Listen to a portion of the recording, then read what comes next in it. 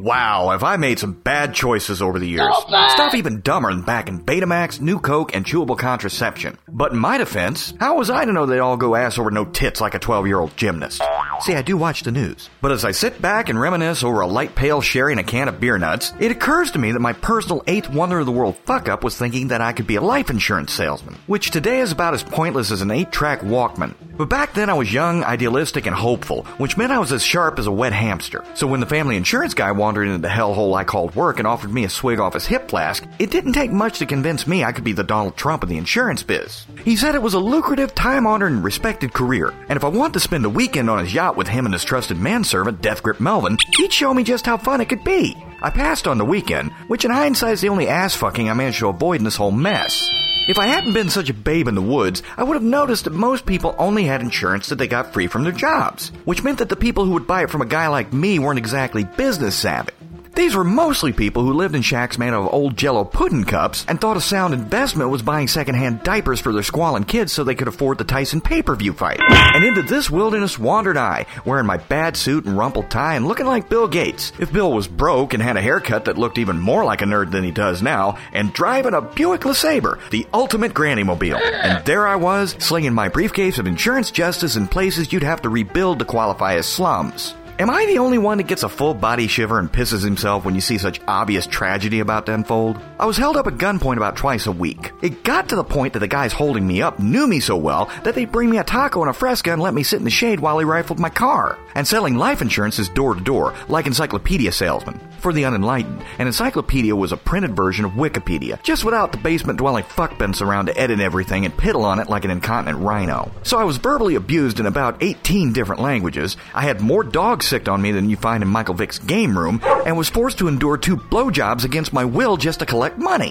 To this day, I still cry when Wilford Brimley comes on TV to talk about Quaker Oats, but even worse than that was what I had to do to make the sale. See, it's not easy to sell insurance. Insurance is there to take care of things if you get hurt or killed, and most people try not to think about that shit. And my job as an agent was to go into these Norman Rockwell settings and somehow work the Grim Reaper into it. And the holidays were the worst. They actually trained me to take the most beautiful occasions and smear dog shit all over them. Even Christmas. If you're having trouble wrapping your head around how you could actually do something like that, here's a typical Christmas sales pitch. Hiya, Robert. How's it going? Hey, mind if I call you Bob? Cool. So, did you have a good Christmas? Glad to hear it. I see little Susie got that incontinent Care Bear doll she wanted. How old is she? 5? Aw, and so much life ahead of her, too. And that's quite the little woman there, Bobo. And pregnant again? You stallion, you. Well, I'm glad Santa was so good to you this year. But you know, something you need to think about? What if you f***ing die next year? What if you get hit by a car on your way to take out the trash tomorrow, Bob? And you only have $100,000 worth of insurance? You selfish, evil fuckstick! Don't you care about your family? You heartless b****. You know, little Susie will be for pennies off the interstate next year before she gets that dialysis Care Bear next Christmas because of you cocksucker. But obviously your wife's fertile. At least you had enough foresight to turn her into a cum-guzzling whore. You're gonna be swatting on Satan's hibachi at hell, Judas, unless you sign this policy right now, you worthless syphilitic anal wart. Sign it! Sign it!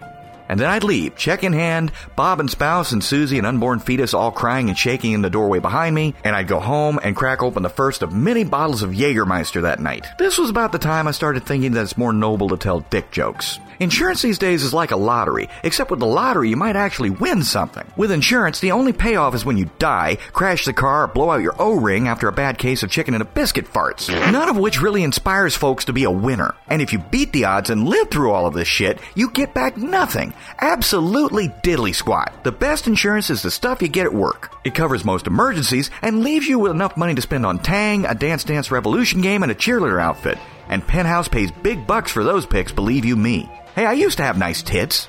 So this is Pointy Weasel at point.furryhost.com and Movio.com saying that no matter what anyone tells you, the only way to prepare for emergencies and retirement is to save and invest your money. Put it in a Roth IRA or your 401k or even better, Star Wars action figures. Because Lucas is dead set on raping this franchise for all it's worth. And admit it, that Jabba the Hutt orgy set really looks cool.